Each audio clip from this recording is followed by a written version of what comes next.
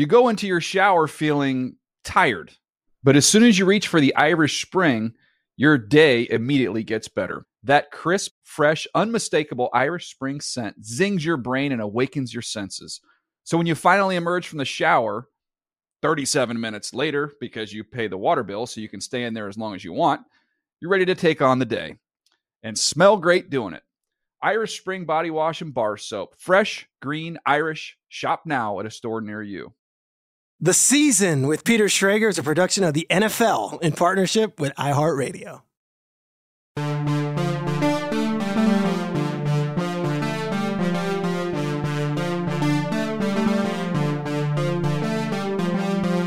What's up, everybody? It's Peter Schrager, and this is The Season with Peter Schrager. As an end-of-the-year treat, I opened up on Twitter and said, I opened up to everybody on Twitter, and I showed my true colors, and I said, send me anything, any mailbag question you want, ask me anything, and we'll pick a few of them, and we'll answer them on the podcast as a little end-of-the-year treat. This is part 2. Part 1 was an interview we recorded earlier today with Andrew Whitworth, who, I don't know, seems like he can still play for the Bengals, and give that a listen. Whitworth is great. I also discussed Sean Payton at length in that podcast. But Aaron Wong Kaufman, I love working with you. It is now week 17 of the season with Peter Schrager. We've had a ton of guests, and now it's time to dip ourselves into the reader and listener questions. Do you want to just fire these at me, and then I'll take my best stab at answering some questions from Twitter?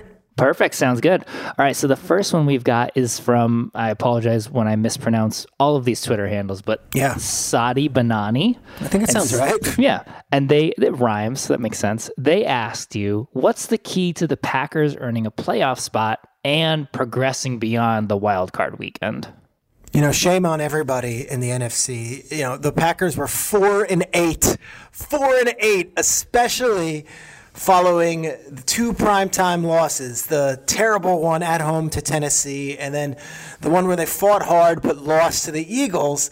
And you come out of that 4-8, the Packers should be done. Any team that's 4-8 should not be going to the playoffs. And yet, NFC team by NFC team by NFC team, one by one, continues to screw up and lose games, allowing the Packers to still have a flicker of hope. And now the Packers have won 3 straight games. They got rested on the bye week. Their special teams is suddenly something that's a strength when for the last year and a half it was an absolute embarrassment. And you look, they got everything they needed this week. They got the Giants to lose. They got the Commanders to lose. They got the Seahawks to lose. You look at that NFC South, that's irrelevant for the wild card race. None of those teams are going to the wild card. So all those other teams that they needed to lose lost, and then the Lions lost. So suddenly the Packers are 7-8. They are a half game out of the final NFC playoff spot, and they've got the Vikings and the Lions, 2 teams that they have just bullied around for the last 2 decades, at home the next 2 weeks. What they need is this. They need to win both of their final 2 games. Obviously, they've got to beat the Vikings in Lambeau, and then they've got to beat the Lions in Lambeau, which I think is doable, especially if Rodgers is playing like he's been playing the last few weeks. And then they need the Commanders to lose one of their games, okay, one of their final 2 games, which is Cleveland or Dallas. Or Commanders could win both those games, and the Giants to lose both. So their best bet is this. Their best bet, and they got helped by the Eagles for losing on Sunday, because now the Eagles are going to have to be playing, and the Cowboys are going to be playing to the final stretch. So here's what they need. Packers fans, you feeling me? Here's what you got. Win these final 2 games, and then you need Dallas or Cleveland to beat Washington. If you get that, you're in. And then Rodgers is the 7 seed, and guess who's most likely the 2 seed? 49ers. And guess what? Rodgers, Niners, revenge from last year. In San Francisco, let's roll. This thing is crazy. The fact that they even let this guy, and I always say he's like the boogeyman in the NFC. Like, keep him out of the club. Do not let the boogeyman back in. But here we are, and I think they played well last week against the Dolphins. 3 picks, and I'm not sure if Tua was concussed during that or not. Doesn't matter. The defense was all over the place. They just absolutely manhandled the Dolphins in that final stanza. So, Packers are alive. Vikings, if you want to put an end to everyone's misery, just beat them and shut everyone up and show that you're not just one of these smoke and mirrors teams that wins by one score every game and just hangs on by the skin of their teeth. Go beat them if you really want to tell everyone that you're the power of the NFC North. If not, you better believe that game Sunday night is going to be on TV and it'll be national television. Lions versus Packers with Aaron Rodgers playing for a chance to make it to the NFL playoffs. Wild ride. I'm here for it. Another team that we got a ton of questions about was the Raiders and their chances of making it into the playoffs. Yeah, so I do a segment on Good Morning Football every year called A Beautiful Mind, and I take the team that has the longest odds at making the playoffs going into Week 17. The longest odds, so the biggest long shot, and it's the Las Vegas Raiders with Aaron, a 1.25% chance to make the playoffs. Here's a clip from the show where I explain exactly what they need to see the silver and black playing in January. It might take a little bit more than a win and in like it did in 2021 against the Chargers, but the Raiders are still alive for the playoffs, and I'm here to tell you how they will make the dance. Here's one way the 6-9 Raiders can still qualify for the 2022 NFL playoffs. Producers, can I have my music, please? Can I have my music? Thank you. For the Raiders to secure a playoff berth, Las Vegas must win their last 2 games, home against the 49ers, then home against the Kansas City Chiefs.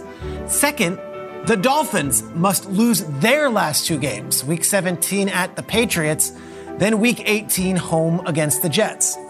Third, the Jets need to lose Week 17 at Seattle, then win in Week 18 at Miami. Fourth, the Patriots then need to beat the Dolphins in Week 17, but then lose Week 18 at Buffalo against the Bills. Okay. Fifth, the Steelers then need to lose at least 1 game. Now, they can lose both, but Pittsburgh must lose at least once, either at the Ravens in Week 17 this Sunday night or home against the Browns. Sixth, the Titans, they need to beat the Cowboys at home, then lose in the regular season finale against the Jaguars. If all of that happens, there would then be a 6-way tie for the 7th playoff spot. And that 6th-way tie would be between the Patriots, the Dolphins, the Jets, the Steelers, the Titans, and the Raiders. Which team would get the final spot? Well, first, the tiebreaker is a divisional. The Patriots would have the best head-to-head record among the Jets and Dolphins, which would eliminate New York and Miami. The second tiebreaker is overall conference record, and Pittsburgh would be 4-8 in the conference in the AFC games. Tennessee would be 5-7 in the conference in AFC games, but New England and Las Vegas would both be 6-6.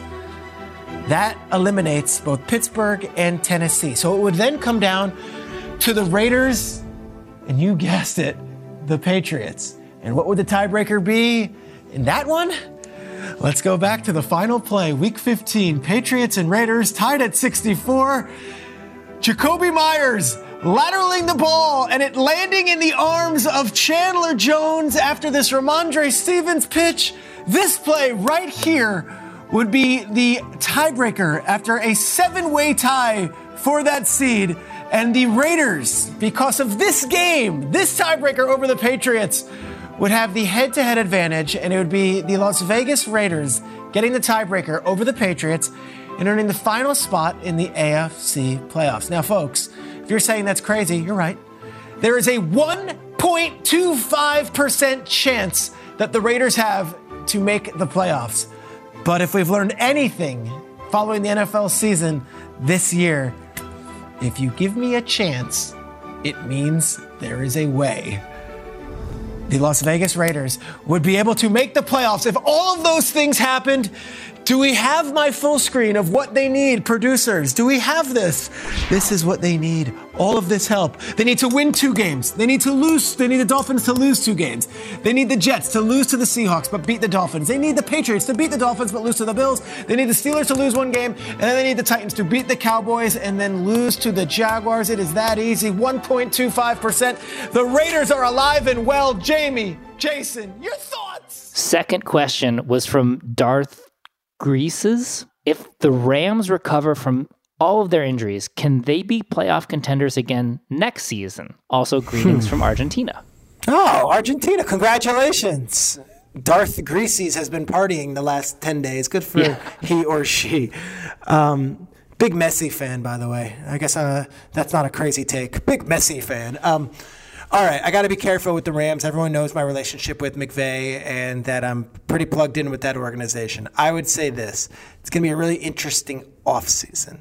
I think the Christmas Day win was really cool. I think the Thursday night win against the Raiders was really cool.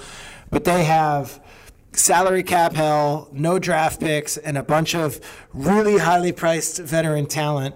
And I'm curious to see what they do and whether it's, hey, let's bring everyone back and try to add more players and get more guys like Bobby Wagner, who they got this year, or like Allen Robinson, who they got this year, and try to figure it out and sell more picks away. Or is next year one of those, like, let's give it our best shot, and let's see if Stafford's healthy, and let's see if Cooper Kupp recovers, and let's just try to roll it back. McVay's a big question mark. We'll see. I think there was a report earlier this month that he might take some time away. He and I have not spoken about that. I wouldn't be shocked with anything, though. I know Sean's been burning the candle at both ends, and that means both coaching and life-wise. He got married this past offseason. His grandfather passed away. He bought a new home. He went on a honeymoon. His wife's family is Ukrainian. There's a lot going on for Sean McVay right now, and I would be curious to see how he handles the final 2 weeks of the season, and also maybe the final weeks of January as well, to see what he wants to do with his future. But I'll say this, I think the roster got just absolutely riddled with injuries. A lot of veteran guys. Do they all come back 100% healthy? I don't know. If I'm looking at next year's Rams, I wouldn't expect them to be Super Bowl contenders just yet. There's just so many players that got hurt and so many guys who are, I think, in a different stage of their careers than they were a year ago when they were all humming. All right, the third one is from Gerke. What's up, Gerke? Yeah, Gerke. Why isn't there more smoke about Brady to the Jets next year? Ooh. Amazing defense, good skill guys. Brady's kid is in school in New York. Chance to be back in the AFC East. I don't know if that's a positive, but... Yeah, I don't think Brady would do that to Robert Kraft. I know that sounds wildly sentimental and all that. I don't see Tom Brady, who was, the pride of the New England Patriots. I don't know if he goes out of conference and plays for them. And I guess you're saying, well, he was going to the Dolphins. I think Jets and Patriots are a different deal. I really do. I think Jets and Patriots are a different deal. I would see the Tom Brady story, and I guess Daniel Jones makes it kind of moot right now, but because he's playing well enough. But I would see Brady as more of a fit for the Giants than the Jets. I just can't see Brady in the green and white. I could see the Jets looking to acquire a veteran quarterback, whether that be a Derek Carr in the offseason or signing a Jimmy Garoppolo or going heavy after some other quarterback that's elsewhere. I could see them wanting to bring in Brady, and I just don't see Tom Brady signing with the hated Jets over signing with another team if he comes back. Again, that seems like it's contradictory because he was willing to go to the Dolphins. We know that story was out there. I think the Jets are different than the Dolphins. I really do. And I think with the history with Belichick and the Jets and all that stuff, I don't think Brady would want to end his career as a New York Jet. All right, number 4 from Devin Lynn 9. Who are your top 3 head coaching options that would be most beneficial for the Broncos? Ooh, okay. So Broncos are a unique situation, as so many other teams have unique situations to them. Broncos went with the young, hot offensive coordinator named Nathaniel Hackett and swung and missed desperately. It was terrible, and the team was undisciplined on the sidelines on national TV, which I think was a great embarrassment to a lot of people Sunday, seeing a fight break out and also seeing fisticuffs during the game on the sidelines with their own offensive line and their backup quarterback. Last year, Dan Quinn was in the final interviews for that job. I think Dan Quinn makes a lot of sense to the Denver Broncos. I think Frank Reich makes a lot of sense for the Denver Broncos. I think Leslie Frazier makes a lot of sense for the Denver Broncos. Leslie Frazier is the defensive coordinator of the Buffalo Bills right now. He has a history with George Payton, the general manager. I don't know what this team is. Is Russell Wilson as bad as he's played this year? And if so, is that a deterrent or is that a detrimental thing for a coach that wants to go there? Like Sean Payton, we've talked about him ad nauseum over the last several weeks. Does he want to go to Denver? Well, look, they've got a great fan base. They've got an awesome new ownership group that hasn't hired a head coach yet and has a ton of money and is looking to make a big splash. And Denver's a great place to live. It's a great place to raise a family. It's a great place to settle. He would have to figure out the Russell Wilson deal. So I don't think it's young offensive coach. I don't think Ijiro, who's been great as a defensive coordinator, is going to get the head coaching job. I think they go to a guy who has been there, done that before as a head coach and stabilizes this thing. The names I would put out there, as I've mentioned, Dan Quinn. Okay, I think he's a very viable option. I think Frank Reich is a very viable option. I think Leslie Frazier is a very viable option. And I'll throw another one out there just because I think he's done the rounds before and he's got an offensive mind, and it would be an interesting one. I think Jim Caldwell's an interesting potential hire. Offensive coach, Detroit Lions for years, took the Lions to the playoffs twice, got fired and hasn't gotten an opportunity since. Those are the coaches I'm going with for the Broncos. As you can see, guys who have been there, done that. You need to stabilize that thing. It's kind of off the rails right now. Okay, number 5, favorite Monmouth County restaurant. Do you know what Monmouth County is, Aaron? Somewhere in Jersey. Yeah. That's as far as I can tell you. Central Jersey. I grew up in Monmouth County. I grew up in Freehold, New Jersey. And my favorite Monmouth County restaurant is a place called Federici's. Federici's is in downtown Freehold. It's a legendary spot. Bruce Springsteen is often seen there, where he was at least 20 years ago when I lived there. You get those like random, like, hey, Springsteen was at Federici's. It's the thinnest crust pizza you can imagine, and it's perfection. Their pizza is the best pizza in America. I'll put it up against anywhere. I grew up on Federici's pizza. I haven't had it in years. There was a second Federici's that opened, and it was actually interesting if you really want to get into the dynamics of Monmouth County restaurants. One of the brothers opened up another one called Frankie Feds. I hear that those two brothers had a falling out. I'm not sure where this is, but there's like two rival Federici's. There's Frankie Feds, which is about a mile away from Federici's, and both of them are outstanding. My mouth is watering even thinking about it. That is my favorite Monmouth County restaurant. All due respect to Pete and Elda's, and all due respect to the rest of the Monmouth County restaurants that everyone will be arguing about when they listen to this. You know, I've heard a lot about Jersey pizza, but never really like had a great New Jersey pizza, which is partly my fault, I think. It's different. It's so like I think like a New Jersey slice, people think of like a New York slice, and it's great. And people in Long Island will say, no, Long Island pizza is the best. Federici's is unique. It is like a cracker. It is so thin. I don't know if Portnoy did I got to look it up, if Dave Portnoy's ever done, the pizza review for Barstool from Federici's. I'm curious what he would give it. To me, it's a 10. It's the best pizza in the world. Following up, another food one. Favorite New York City steakhouse? Ooh, okay. New York City steakhouse. Peter Luger's is not necessarily the best steak or dining environment in that Peter Luger's is legendary. It's under the bridge in Williamsburg, and it's like no credit card, all cash. But it is a fun night out. It is old school New York. So I like the Peter Luger's experience, but I'm not going to say it's the best steak. I'm going to say this. This is a bit of an outside the box pick. I don't think a lot of people talk about this place as a steakhouse because it's also one in LA. Wolfgang Puck has a fancy ass steakhouse called Cut. And Cut has that Wagyu, which is, $200 for 8 ounces of steak. It's absurd. But there is one in the Four Seasons downtown in Manhattan. I have been taken there. I certainly am not the one dipping into that. If you ask me what steakhouse I choose, it's usually the Outback variety, which is nothing to shake a stick at. But if you are in New York or Los Angeles, and in Los Angeles they have one in the Four Seasons there also, Cut by Wolfgang Puck, insane Wagyu steak, like just melts in your mouth. Nothing better in the world than that. All right, number 7 from Josh B. Stern. Where did you get the sweatshirt you wore Christmas Eve on the show? Good Morning Football. Oh, yes. So on the show, Good Morning Football, I wore a sweatshirt that had every NFL logo on it, and it was a hoodie. It is actually from a collection that the NFL put out called the Jeff Staples NFL X All-Team Logo Sweatshirt. From what I got 1,000 tweets about this. Where'd you get that sweatshirt? Where'd you get that sweatshirt? It's sick. It's every team's logo. It's bizarre.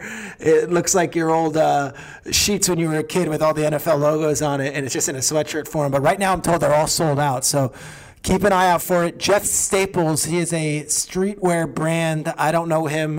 He's apparently a very popular designer, like of the Supreme variety or one of those brands. I'm trying to sound cool. I'm not the one who's hanging outside Supreme waiting 3 hours for a T-shirt. But Jeff Staples, NFLX all-team logo sweatshirt. I had those sheets with the old school Pats logo and the Oilers. I had those NFL sheets, yeah. Everyone had those NFL sheets. They were the best. I would love to have those sheets now as an adult. All right, number 8. What's been your favorite moment of Good Morning Football? Ooh. I'll tell you my favorite moment of Good Morning Football, and it was a pretty cool deal because we were in our second season as a show, and we had really picked up a lot of steam, and we were getting critical acclaim, and everyone was like, we love the show, we love the show. And the Eagles lost Carson Wentz, and Nick Foles comes in. And Kyle Brandt, my co-host, does a whole speech on Good Morning Football, mimicking the Rocky IV speech where, Adrian's telling him he can't do it. He can't do it. He's at the top of the stairwell, and she's like, you can't do it. You're not going to be able to do it. Like, what are you doing? You can't do it. And he's basically saying this to the Eagles, all right? And he's telling them, you can't do it. You're not good enough. What are you doing? You're done. What you can't do? You're not going to fight Ivan Drago in Russia. What are you doing? And Kyle does this whole amazing speech. You can Google it. It's great. Here's the wild, wicked turn to this thing. Doug Peterson, the head coach of the Eagles at the time, sees the clip, not knowing that he knew, but knowing that his team might not know the reference to the Rocky speech, he plays Kyle's spiel to the Eagles the night before their game against the Falcons in the NFC divisional round. And it's Kyle Brandt saying, you can't do it. You're not good enough. There's no way you can do it. Da-da-da-da. All the stuff that probably Jason Kelsey scream about in a mummer's costume. So Peterson plays that for the team.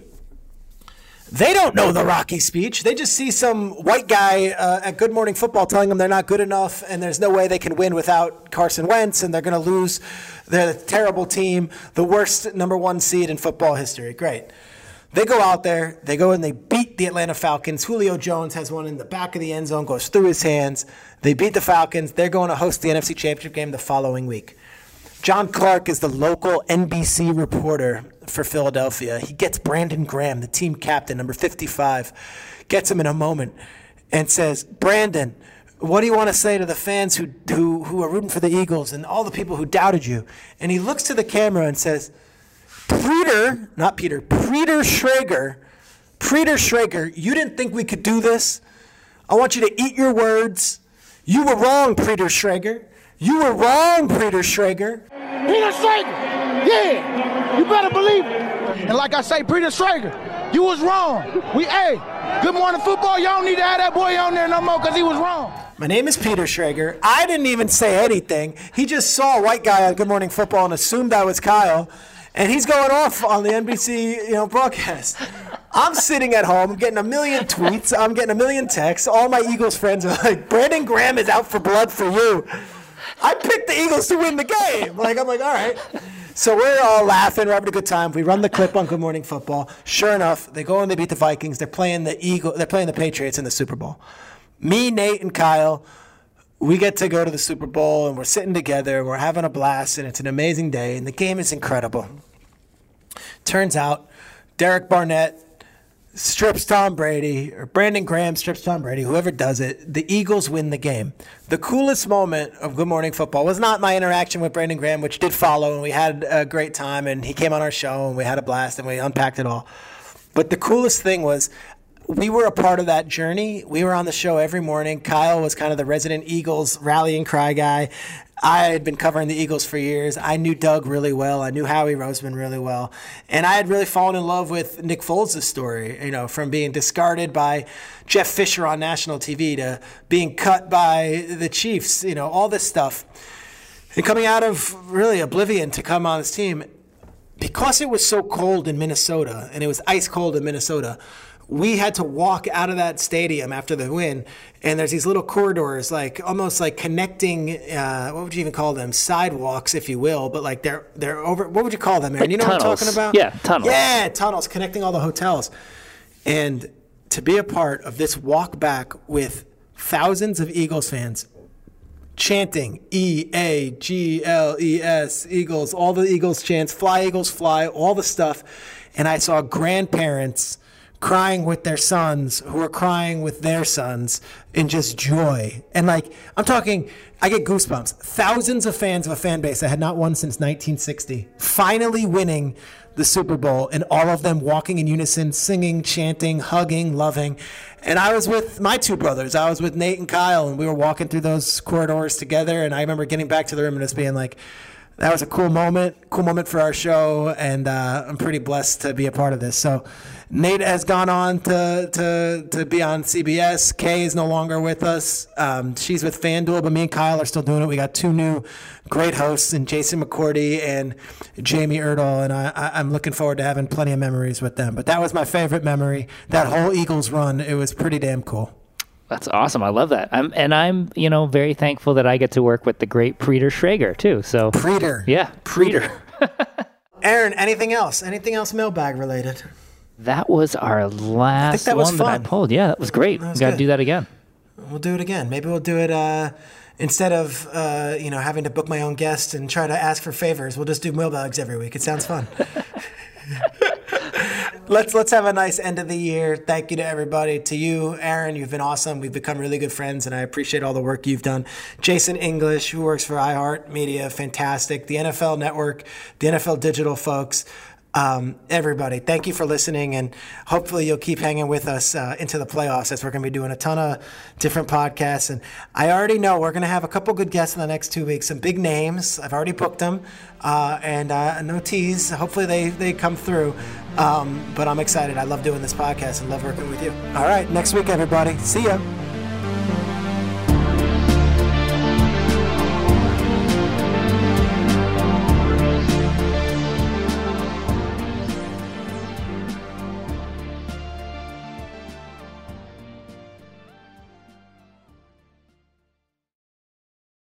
The Season with Peter Schrager is a production of the NFL in partnership with iHeartRadio. For more podcasts from iHeartRadio, visit the iHeartRadio app, Apple Podcasts, or wherever you get your podcasts. You go into your shower feeling tired, but as soon as you reach for the Irish Spring, your day immediately gets better. That crisp, fresh, unmistakable Irish Spring scent zings your brain and awakens your senses. So when you finally emerge from the shower 37 minutes later, because you pay the water bill so you can stay in there as long as you want, you're ready to take on the day and smell great doing it.